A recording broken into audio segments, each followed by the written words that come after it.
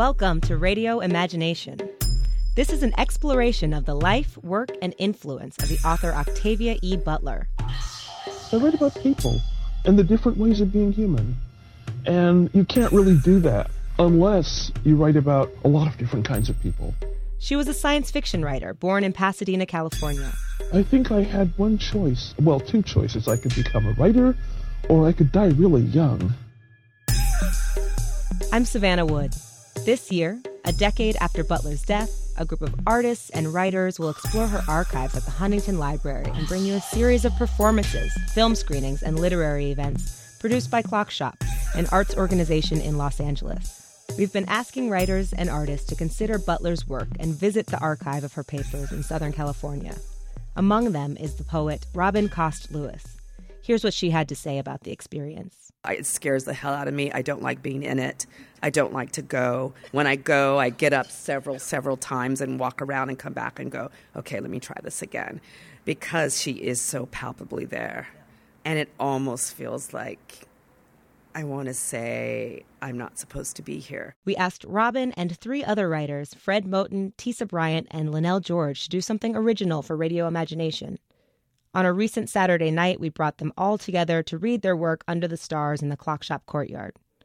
First, here's Julia Meltzer, the director of Clock Shop. We're really thrilled to present Radio Imagination, a year-long program honoring the work of Octavia E. Butler. Yay. This year marks the 10-year anniversary of her all-too-sudden death. And we thought it was about time that our city honored her and reflected on the impact of her work and what it's meant to other artists and writers. The title Radio Imagination refers to a quote from Butler. I have the type of imagination that hears. I think of it as radio imagination. Reading Butler's work has been a life-changing experience for so many writers and artists. We created this program to honor an exceptional trailblazer who was a Los Angelino, and to track the influence that she's had on next generations of writers, artists, and thinkers. The project took shape because we knew the Huntington Library at Pasadena had the archive of Butler's papers, which were made available to researchers in 2013. The archives are rich, expansive, and deep. And really, I think I was told by someone at the Huntington that the difference between her archive and other writers is that other writers have a lot of letters between writers and themselves. And I like to think of Octavia Butler's archive as a lot of letters to herself from her. So you really get a perspective of her struggle to be a writer, the day-to-dayness, the day-to-day kind of like toil of creating herself and who she became. And we'll hear a little bit more about that tonight. Finally, we have lost so many important cultural figures this year, the latest being Prince at the young age of 57 this week. The great loss that we all feel speaks to the power of art, music, and literature and how it shapes our lives and memories and how we move through the world. The work becomes part of us. Octavia Butler died at the young age of 59. We are lucky to have her novels and short stories and her papers at the Huntington. Reinterpreting and revisiting her work and its impact is what Radio Imagination is all about. It's great to welcome you here to this program, and now I'm going to ask Savannah Wood to come up and introduce the writers. Thank you.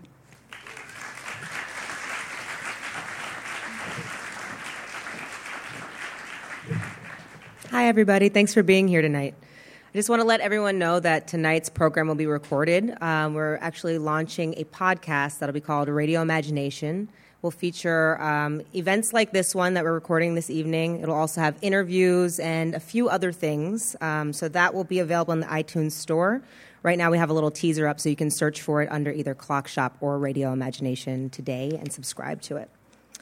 What else should I say for you? We'll hear from Linnell George first. So Linnell is currently an arts and culture columnist at KCET's Artbound. She was previously a staff writer at the Los Angeles Times, the LA Weekly. George's writing has appeared in Boom, Slake, Vibe, Washington Post, Boston Globe, Chicago Tribune, Essence, among others. And she's the author of No Crystal Stair, African Americans in the City of Angels, which we have here tonight. Without further ado, Linnell.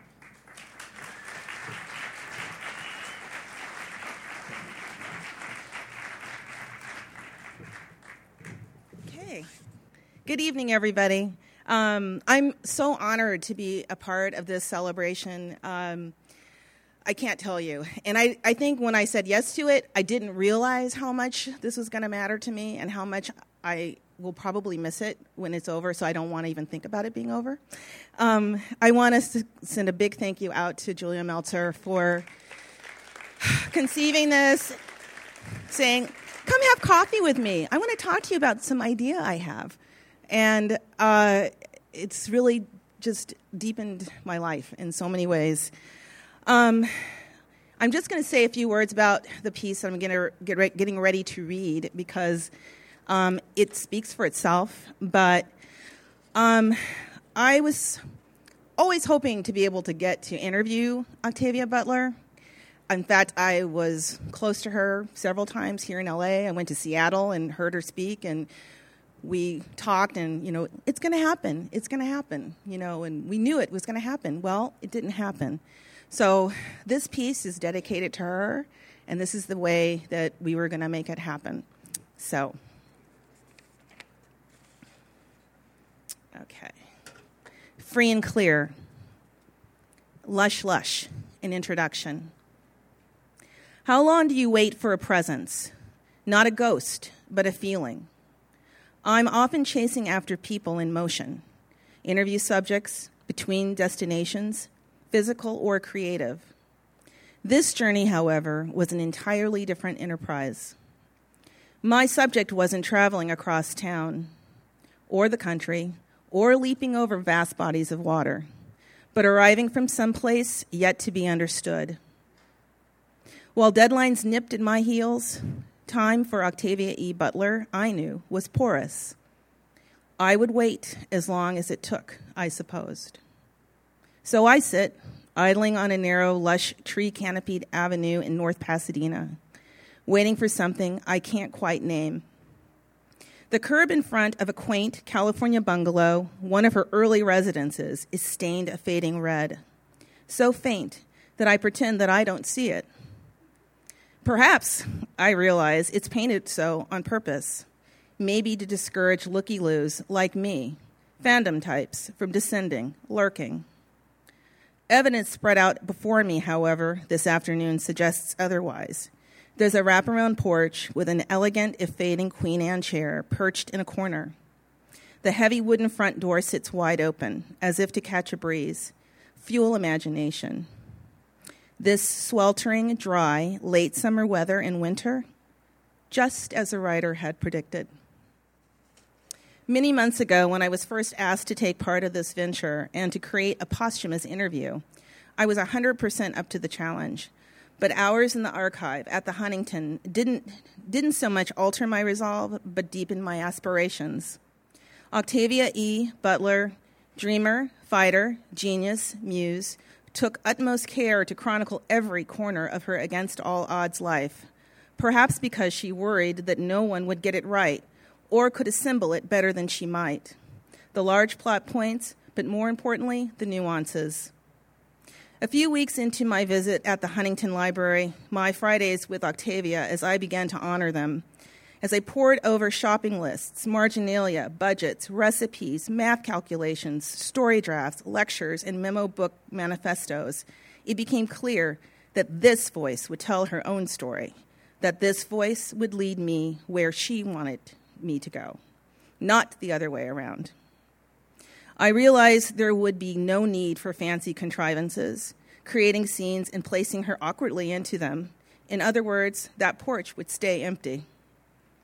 The challenge instead would be much like organizing hours and hours of transcription, a Q&A that must do the double duty of conveying the very best moments of a conversation, but also create some sort of narrative structure, linear usually, yes, but this would not necessarily be accurate, I realized, nor just.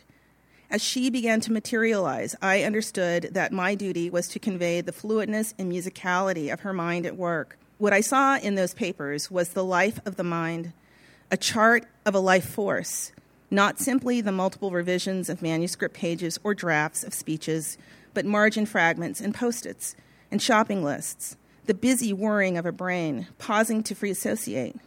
Those intersecting thoughts, pivots, switchbacks, digressions, taken together, told a story too.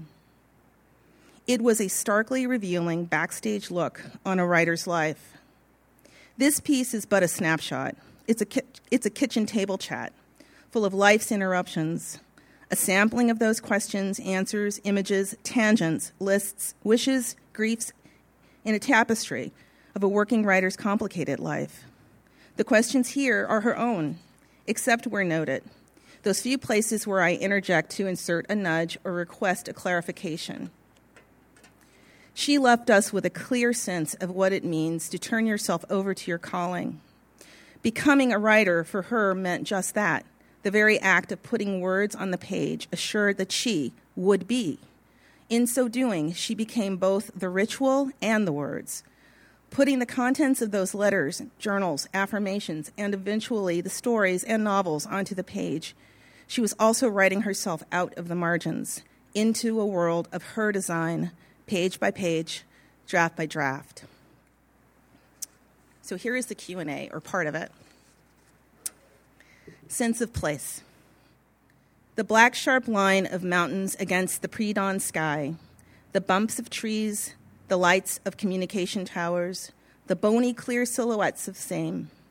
I've never felt as though I were making any of this up. Question. Octavia? Answer. You mean that tall girl who is always writing? Question. Who is Octavia Butler? Where is she headed? Where has she been? Please use my middle initial. Who is Octavia E. Butler? Who am I? I'm a 41-year-old writer who can remember. I am a 43-year-old writer who can remember being. I am a 46-year-old writer who can remember being a 10-year-old. I am a 48-year-old writer who can remember being a 10-year-old writer. I am a 50-year-old writer who can remember being a 10-year-old writer and who expects. I am a 52-year-old writer who can remember being a 10-year-old writer and who expects someday to be an 80-year-old writer. I am also comfortably asocial, a hermit in the middle of Los Angeles, a pessimist, if I am not careful, a feminist, a black, a former Baptist, an oil and water combination of ambition, laziness, insecurity, certainty, and drive. Revisions. Who is Octavia Butler? Where do you want to go in your career and your personal life in the next 5 years? Who am I? I'm a 39-year-old writer who can remember being a 10-year-old writer and who looks forward to being a 70-year-old writer eventually. I'm also comfortably asocial, a hermit in the middle of Los Angeles, a pessimist if I'm not careful, a feminist, always a black, a quiet egoist, a former Baptist, and oil and water combination of ambition, laziness, insecurity, certainty, and drive. Within the next 5 years, I'll become a better, more careful writer. I'm always striving to improve my craft, and I certainly intend to be a richer writer. I've already had the experience of being a poor one who literally didn't know where her next meal was coming from. It was a valuable experience in retrospect, but one I wouldn't want to repeat. Fortunately, I don't seem to be in any danger of repeating. There was a time that I didn't know what to say to people who asked what I wanted to be when I grew up. I had begun writing without knowing it was something people did for a living. But by the time I had been writing for a couple of years, I had found out, and I knew I wanted to be a writer. None of this was easy, getting here, that is, was it? Writers must be among the very few people who can use to their creative advantage the negative emotions of personal depression.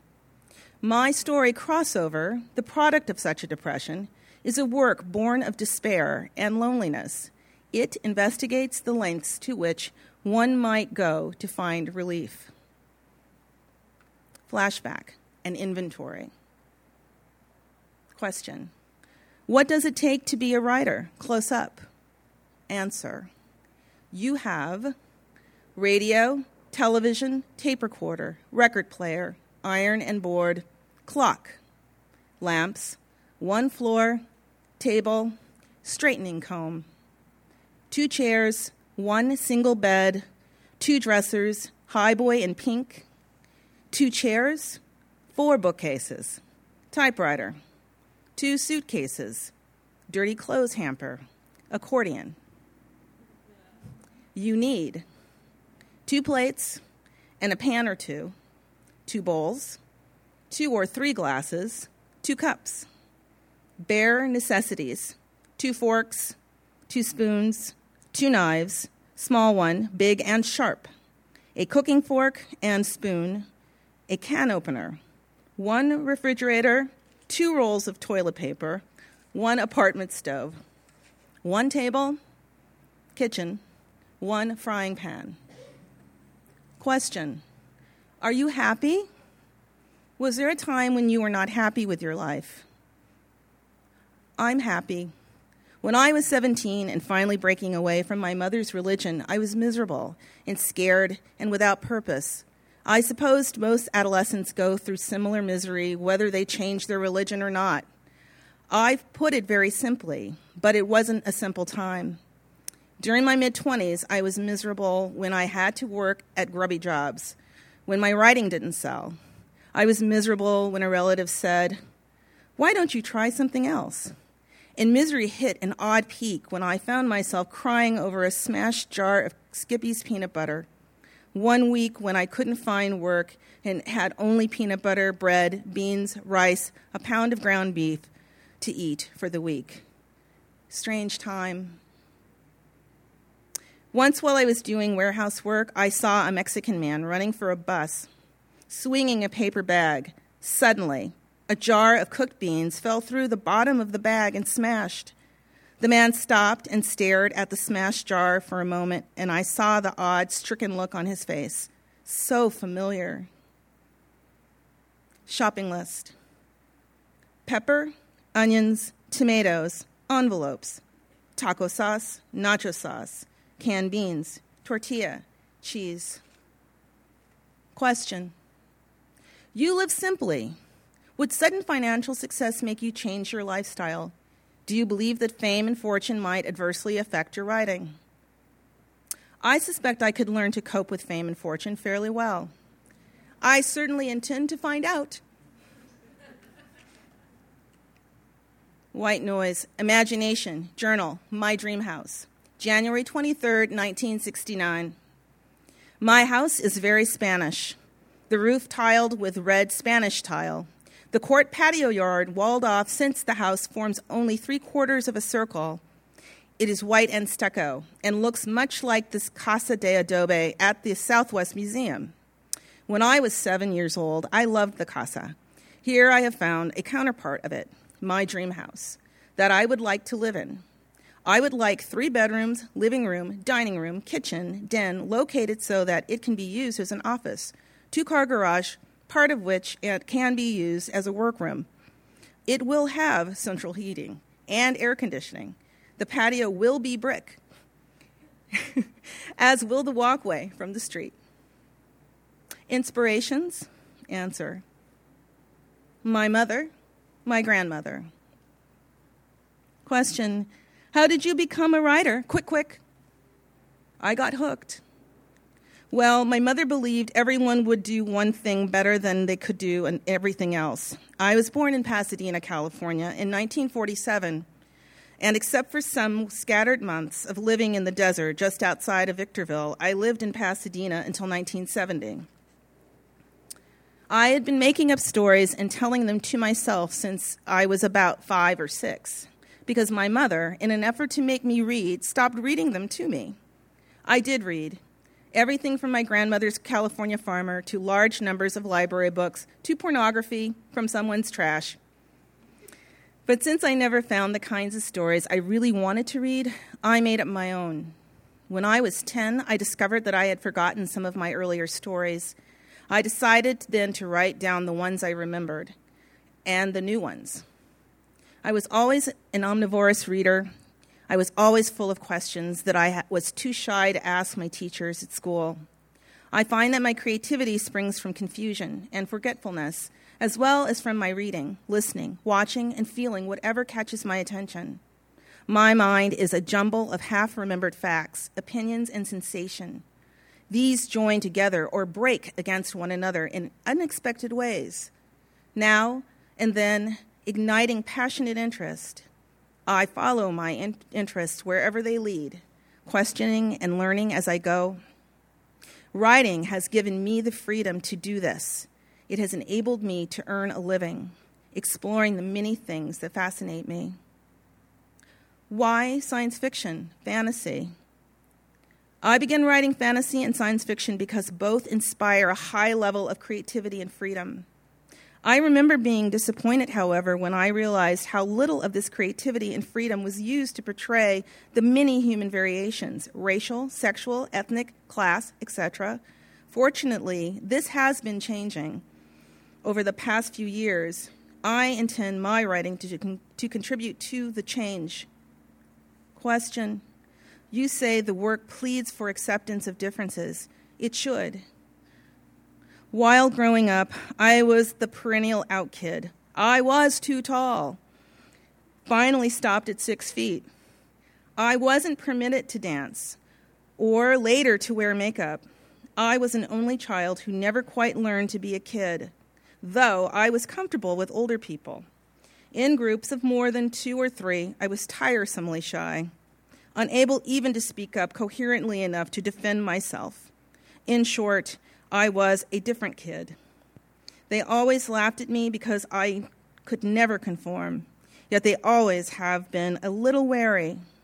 They suspected that in spite of my difference, I was both strong physically and intelligent. They never feared me, but they are wary. Respect. Thank you.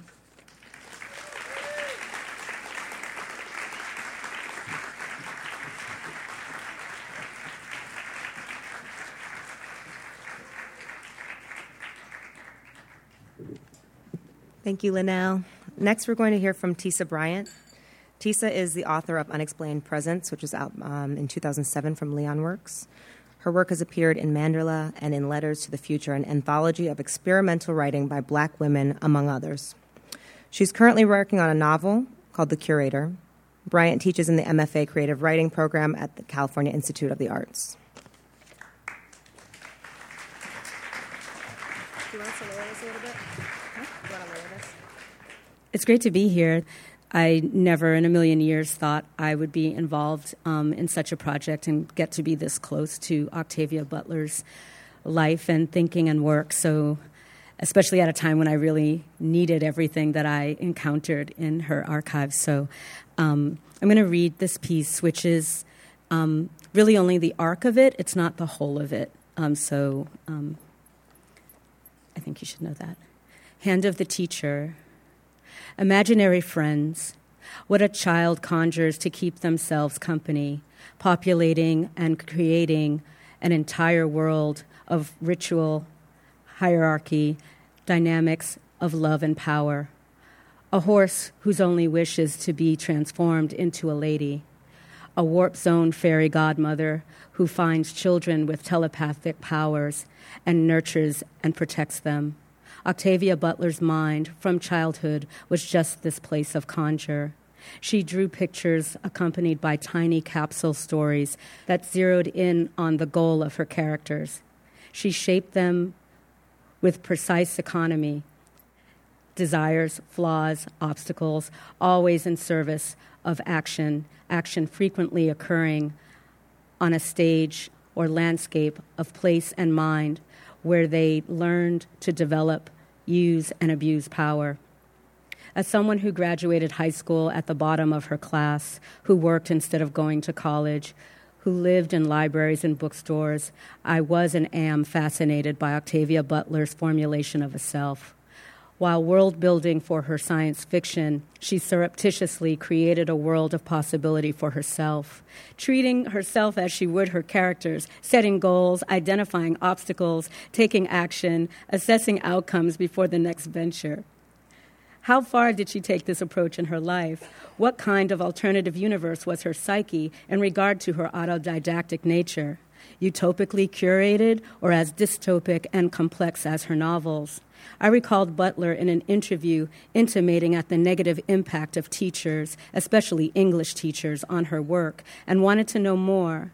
I knew that famed sci-fi writer Harlan Ellison had been a teacher and mentor to her, but what kind? And how did she respond to him, his input? How did he or anyone else help her to shape her vision and fuel her propulsion of self and work into the world?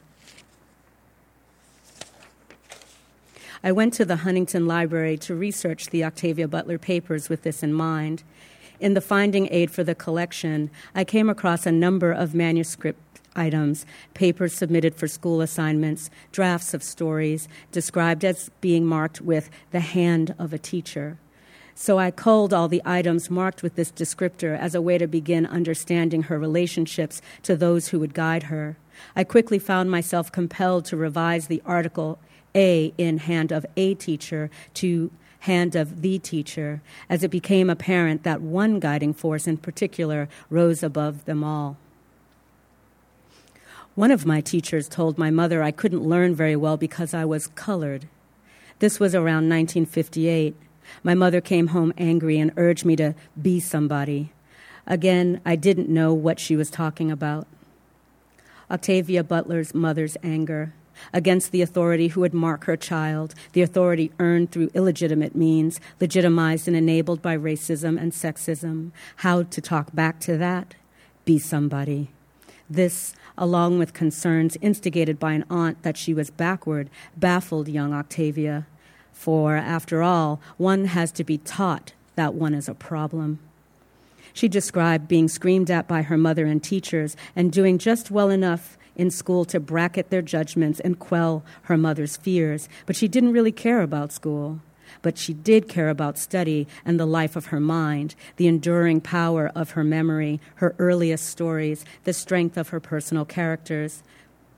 The strength of her personal character, lest anything fade, lest any part of her that she valued got lost, obliterated. She says, I began dreaming up the future world of my first novel, Pattern Master, when I was about 12. It was constructed of my fascination with parapsychology, a Girl Scout trip camping in Yosemite, a budding interest in the opposite sex, and a lifetime of daydreaming. I used to retreat to this world whenever school was boring or I was feeling lonely. As a matter of fact, the main complaint my mother used to get from my teachers was about my daydreaming. Teachers said I didn't pay enough attention, that I seemed to be in another world. They had no idea how right they were. Butler would later write about failure conditioning in her story Childfinder, but she knew from an early age what she was up against before she could name it. Her fascination with parapsychology is especially moving, as 1970s science and popular culture positioned telekinesis, clairvoyance, and multiple personalities as the domain of women and young girls. Interior wildness as a secret weapon. Telekinesis to control objects and not be one. At 11, I absorbed young adult novels, movies, and TV shows on the paranormal like a sponge, imagining my psychic powers, waiting silently for that sister from the warp zone to come looking for me and help me to train my latent abilities.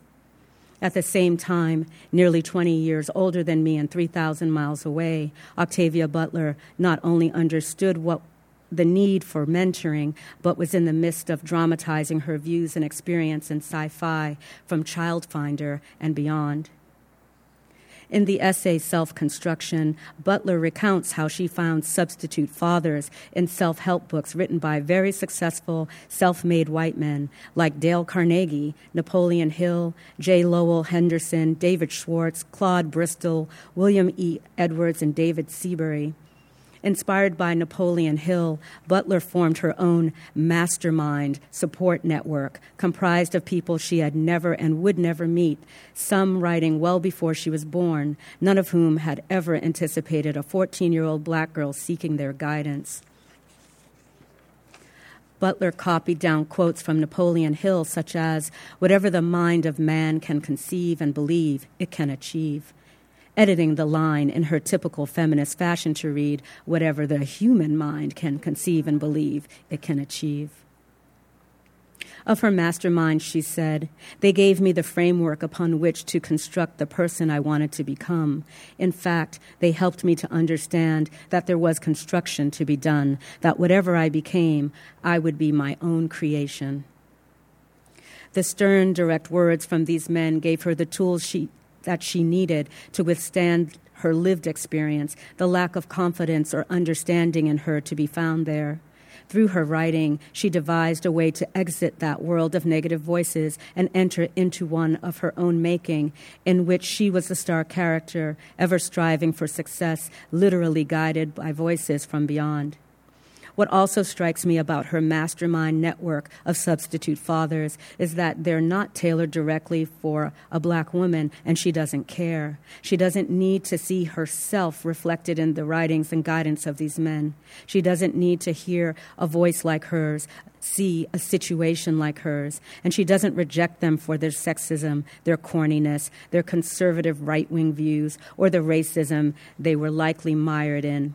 She recognizes it all, then takes what she needs. All she needs is to see goals and desires like hers, creativity and self-suggestion to help her get what she wants. She needed the tools, not the identification. This discernment sharpened Butler's critique and ability to identify help from harm, to take help and move on. To lay the foundation, Butler devised a way to guide herself through the books she found in the dusty, underutilized sections of the Los Angeles Public Library. She began writing herself in, one goal and desire at a time. It's through her words that she makes new realities manifest, and she clearly believes in her powers, despite or perhaps because of the goad of ever-present self-doubt. Here, too, reading her makes me understand Octavia Butler as a congregation of one before a preacher, the two being one and the same, the teacher, Butler herself. While her writings to herself are not biblical per se, they take on the Bible tone of the indispensable how-to books that Butler read, as well as how closely she studied the works of her predecessors and peers in sci-fi, and she really studied this work. She knew her peers and her contemporaries and everybody before her in sci-fi inside out and could cite chapter and verse about it, and it's actually quite astounding. Like these maxims and exhortations inspired by Isaac Asimov, the less you demand of yourself, the less you will give. If the strongest force in your life is inertia, you are a failure. Bad early training need not be a lifelong affliction. I've already proven that before audiences, on planes, amid crowds. I am not dead. Therefore, I continue to grow intellectually, to learn, to experience, to change myself into the new, to the changes, and to the challenges. Octavia Butler guides, instructs, fortifies, and challenges herself daily. And once her public presence and reputation as a writer of sci-fi is established, she shares this wisdom with others. There are numerous examples of how she taught herself, abounding throughout the work of the artists in the Radio Imagination Project and on the walls in the other room. And they're incredible, sometimes devastating to contemplate. And here I want us to also contemplate the extraordinary energy it takes to play all these roles for yourself in your own life, what it means for the body and the spirit, as well as the mind, to be your own teacher, editor, guidance counselor, cheerleader, preacher, and friend. Octavia Butler carried, pushed, cajoled, prodded herself through decades of being the only Black published woman sci-fi writer with rigor, discipline, and attention to improvement.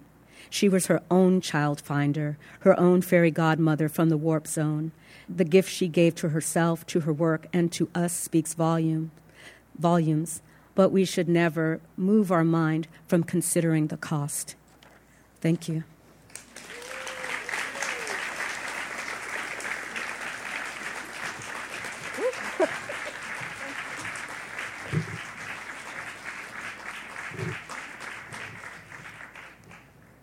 Wow. Next, we're going to hear from Fred Moten. Fred Moten is the author of 6 books.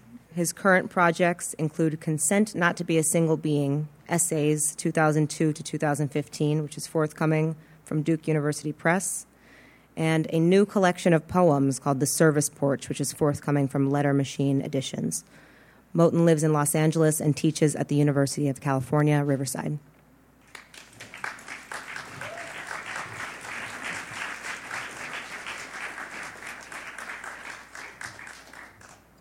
It's a real honor and pleasure to be here and to be involved in this project. What I've written here today is, I think, more of a poem than it is criticism, but I'm not sure. One of the things that I was trying really hard not to do is, I'm an inveterate mama's boy, and I still look at everything through my mother's eyes. And one of the things that I noticed immediately looking at Octavia Butler's notebooks and commonplace books was that she had this habit, which I discovered that my mom had after she passed away. And I was going through her sort of computer files, and she was constantly the person who I thought of as the most absolutely confident person in the world was constantly writing notes to herself. I realized later on in life how much she had to work to do the things that she had to do. And in a way, I think I've spent as much time trying to make sure that I didn't just fold Octavia Butler into my mom as possible. So who knows, that might still leak into this at some point. But here's what I have right now. It's called A Commonplace Flaw. And my eyes are problematic too, so if you don't see my face, it's because I'm looking really hard trying to see what I got. There's an epigraph. The Black radical tradition is after capitalism, as well as before and during, in multiple modalities, always. Octavia Butler's Xenogenesis trilogy is all about this, I think. Using the scariest life substance, cancer, to reflect on expansive, constantly changing sociality. And that was written by Ruth Wilson Gilmore. What's a commonplace book? One of yours is blue, a blue spiral with a little yellow with a sign and a .79. The flaw that would have made me scrape the price tag off is something you don't have.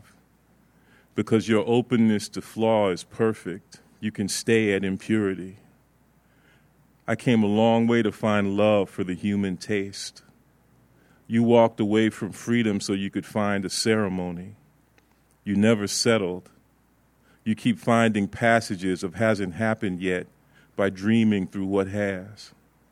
You never stop making the book of the commonplace.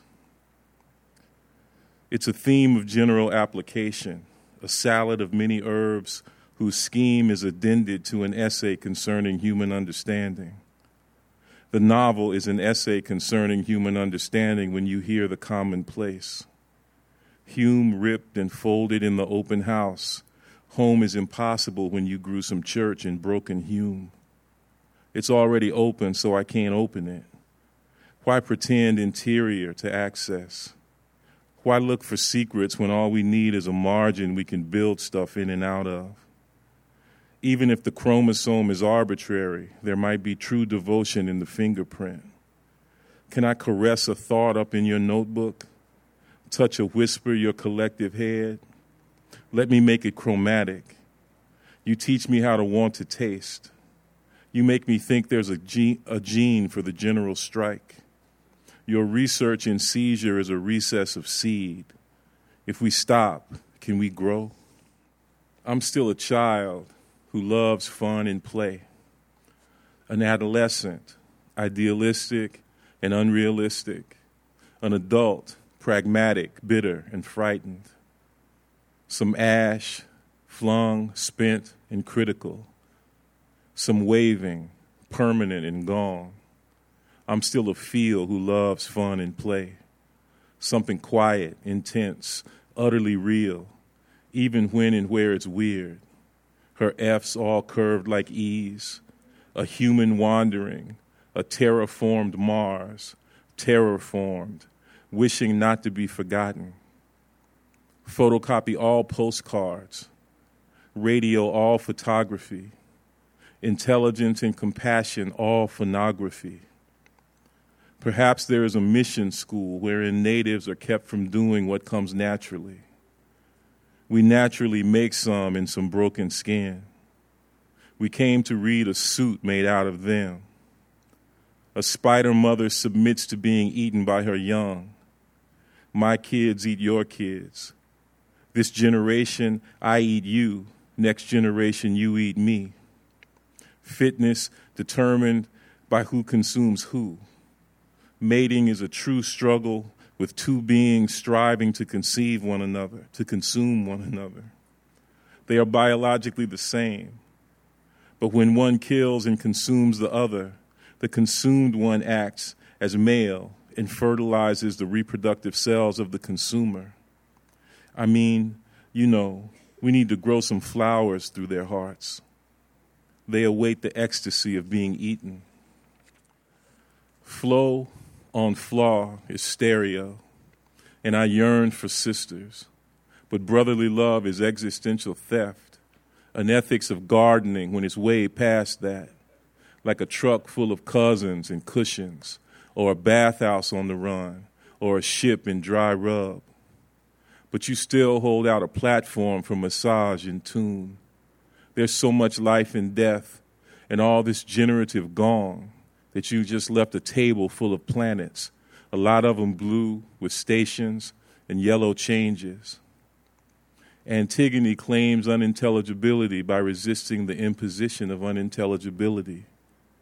Lilith broods her brood, her flaw, in anhygienic relay. If you could ever be alone, it would be like every time I say everybody, when I sound the same because I'm assuming everybody.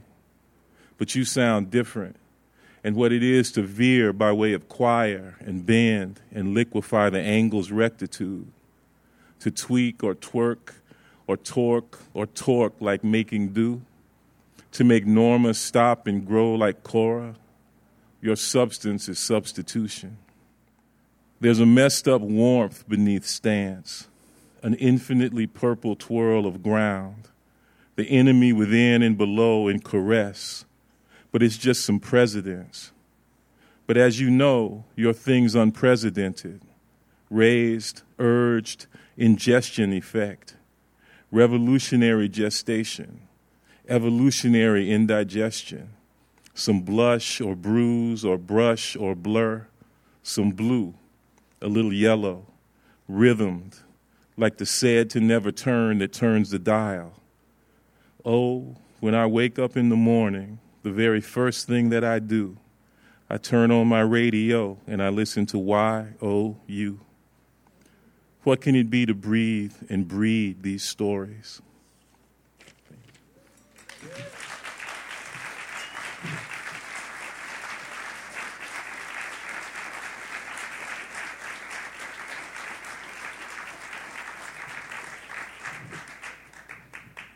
The last writer that we'll hear from tonight is Robin Cost-Lewis. Robin is the 2015 National Book Award winner in poetry for her work Voyage of the Sable Venus, out from Knopf last year. She's a Provost Fellow at the University of Southern California, a Cave Canem Fellow. She was a finalist for the National Rita Dove Prize in 2004. Lewis has been awarded residencies and fellowships by the Caldera Foundation, Ragdale Foundation, Headlands Center for the Arts, Conserrat International Art Center in Barcelona, and the Summer Literary Seminars in Kenya. Everybody welcome Robin Lewis.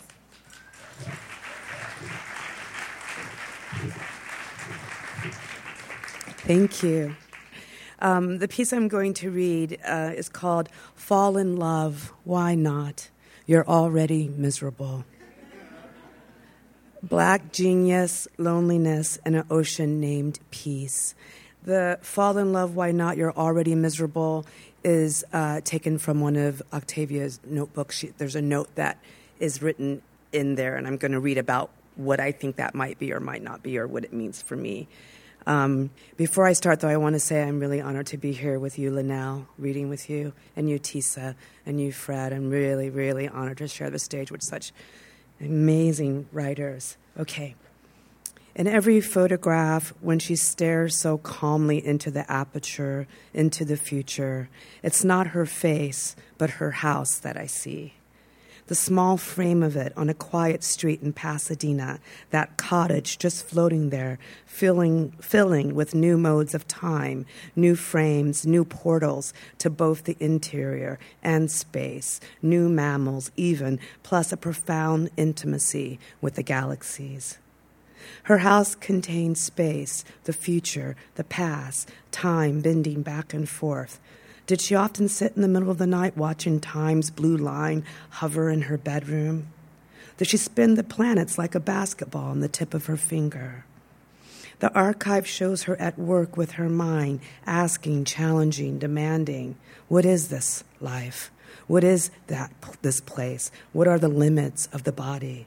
Even, is biology only the beginning? The archive contains numerous photographs, but one image that truly stopped me in my archival tracks was somewhat banal.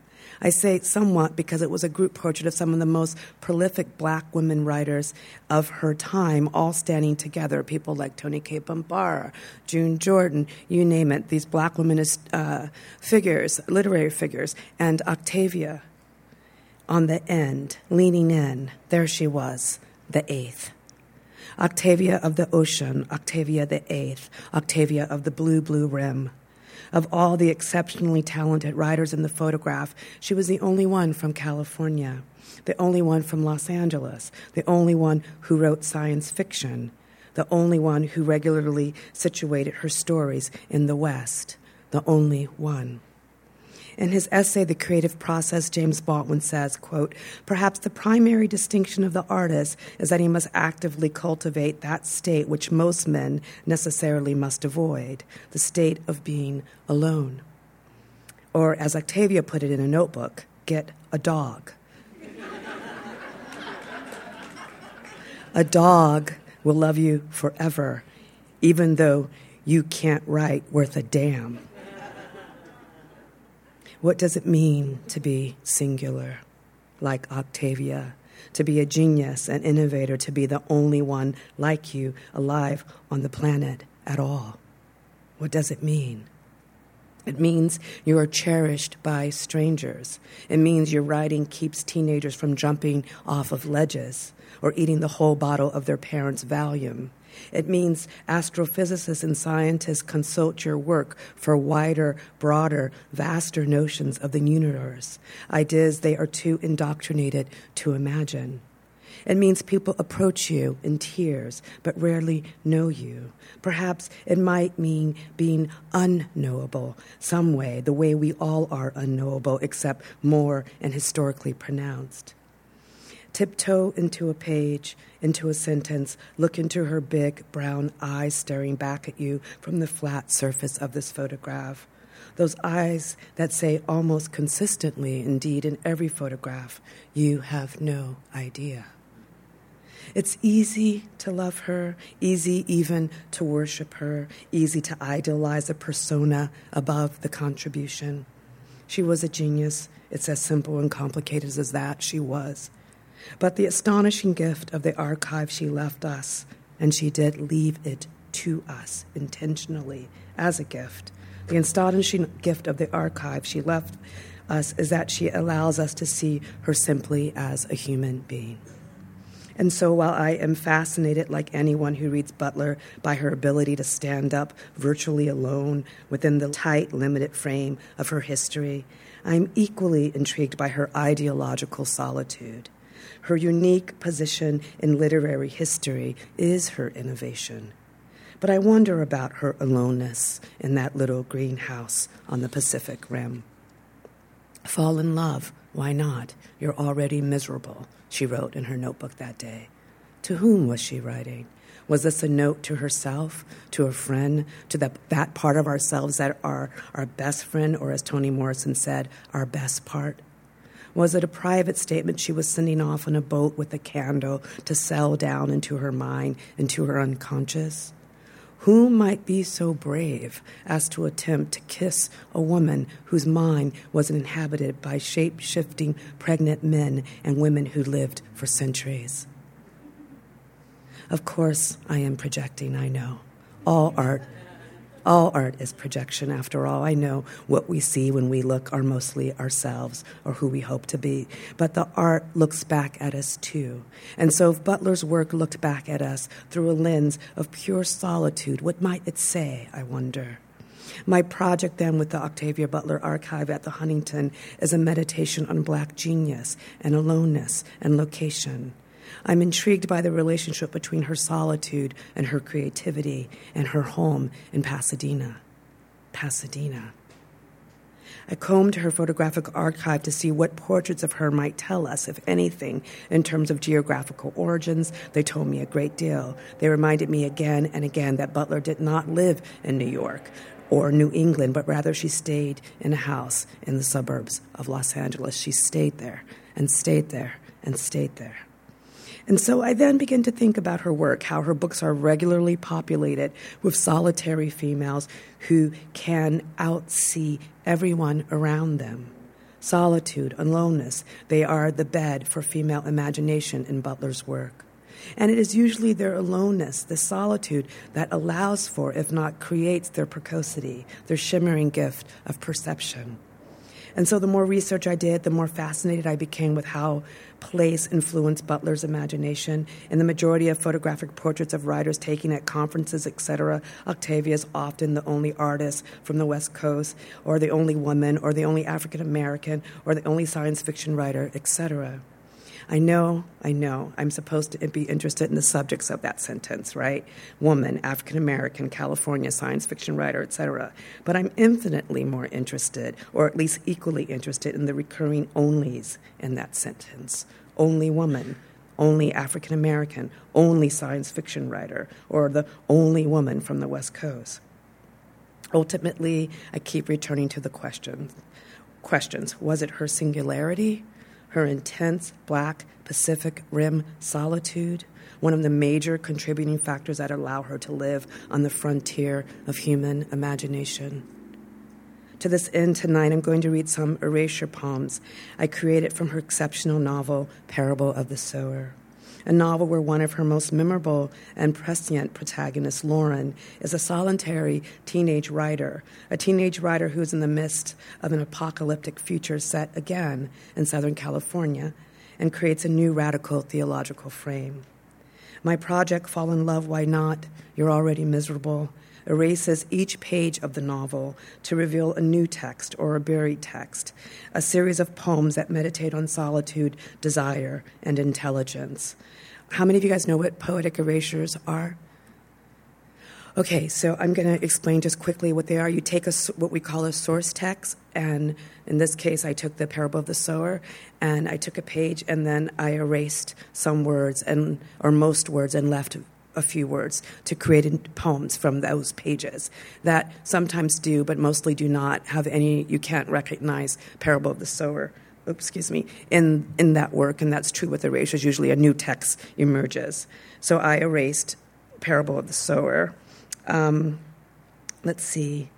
A series of poems that meditate on solitude, desire, and intelligence, poems I created from Butler's words to examine what subtle interior monologues might also be present within Butler's female protagonists. In creating these poems, I hoped to magnify the roles of this marriage between solitude and intellectual endeavor, and the roles that these two things play in her novels. Thus far, I've completed about 100 poems, but tonight I'll be reading just a few. The only rules I set for myself were these. I would try to attend to those moments in Parable of the Sower where Butler engages in existential discussions about solitude. And 2, that I would erase 1 page at a time, that is 1 poem per page, and 3, that I would not reorder her writing in any way. So when you hear these poems, this is the order that the words appear on the page. So here are a few poems from the series. Fall in Love, why not? You're already miserable. The wall before me is burning, ordinary and real. Darkness brightening, an armload of constellations. The stars, a book that belonged to my father, to see another, to hide the stars. 2. God, stop being a coward. So nervous from being destroyed. Be a woman, naked and filthy. Be a neighborhood, wall, the hills, unmortared rocks, half-naked children, wide awake and watching us. 3. Victim of adaptation, partner of forethought, shaper of the living. The plan worked. Those without edges of fire started flying embers. Unoccupied now, love older than years, attention useless. There was no wall back then. I tried falling apart. I've had to learn to do that every now and then.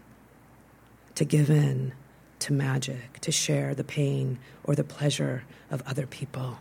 I admit that. 4. I decided to go on telling the truth for as long as I could, like ignoring the fire in the living room because we're all in the kitchen. A surge of shifting subject. Sometimes the way to move is from several directions. 5. And then, of course, God says she was sorry. I watched her leave, tall and straight and serious and intelligent. I still feel inclined to her. Her words, she was my best friend. My garden, citrus tree, the process, what was left of spring.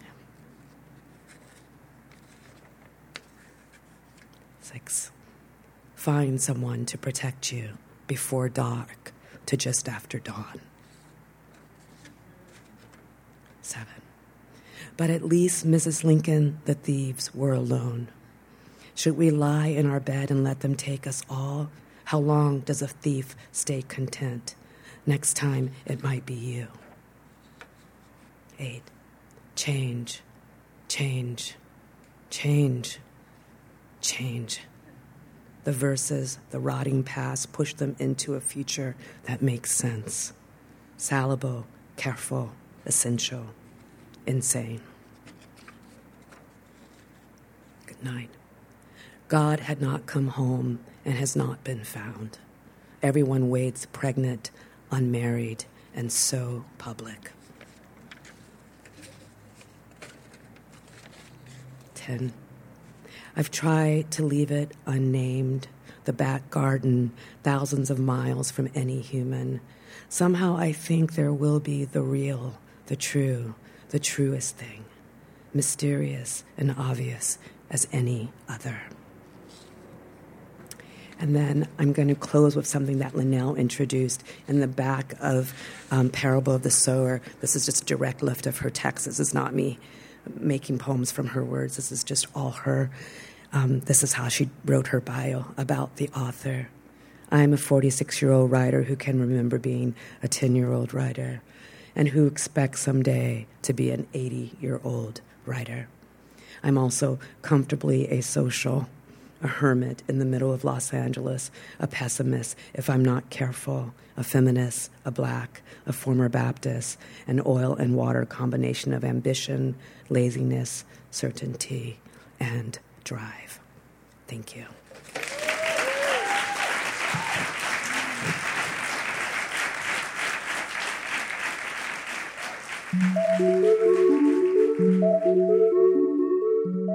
Radio Imagination is an exploration of the life, work, and influence of Octavia E. Butler. It's all being produced by Clock Shop. We are a nonprofit organization that works at the intersection of culture, politics, and urban space in Los Angeles.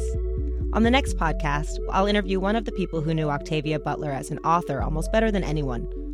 Marilee Heifetz was her agent and is now the literary executor of her estate. At clockshop.org, you can see the full list of our live events around Los Angeles and videos of Octavia Butler and the people who knew her. You can also sign up for an email newsletter and get more updates on the project. I'm Savannah Wood. Thanks for listening.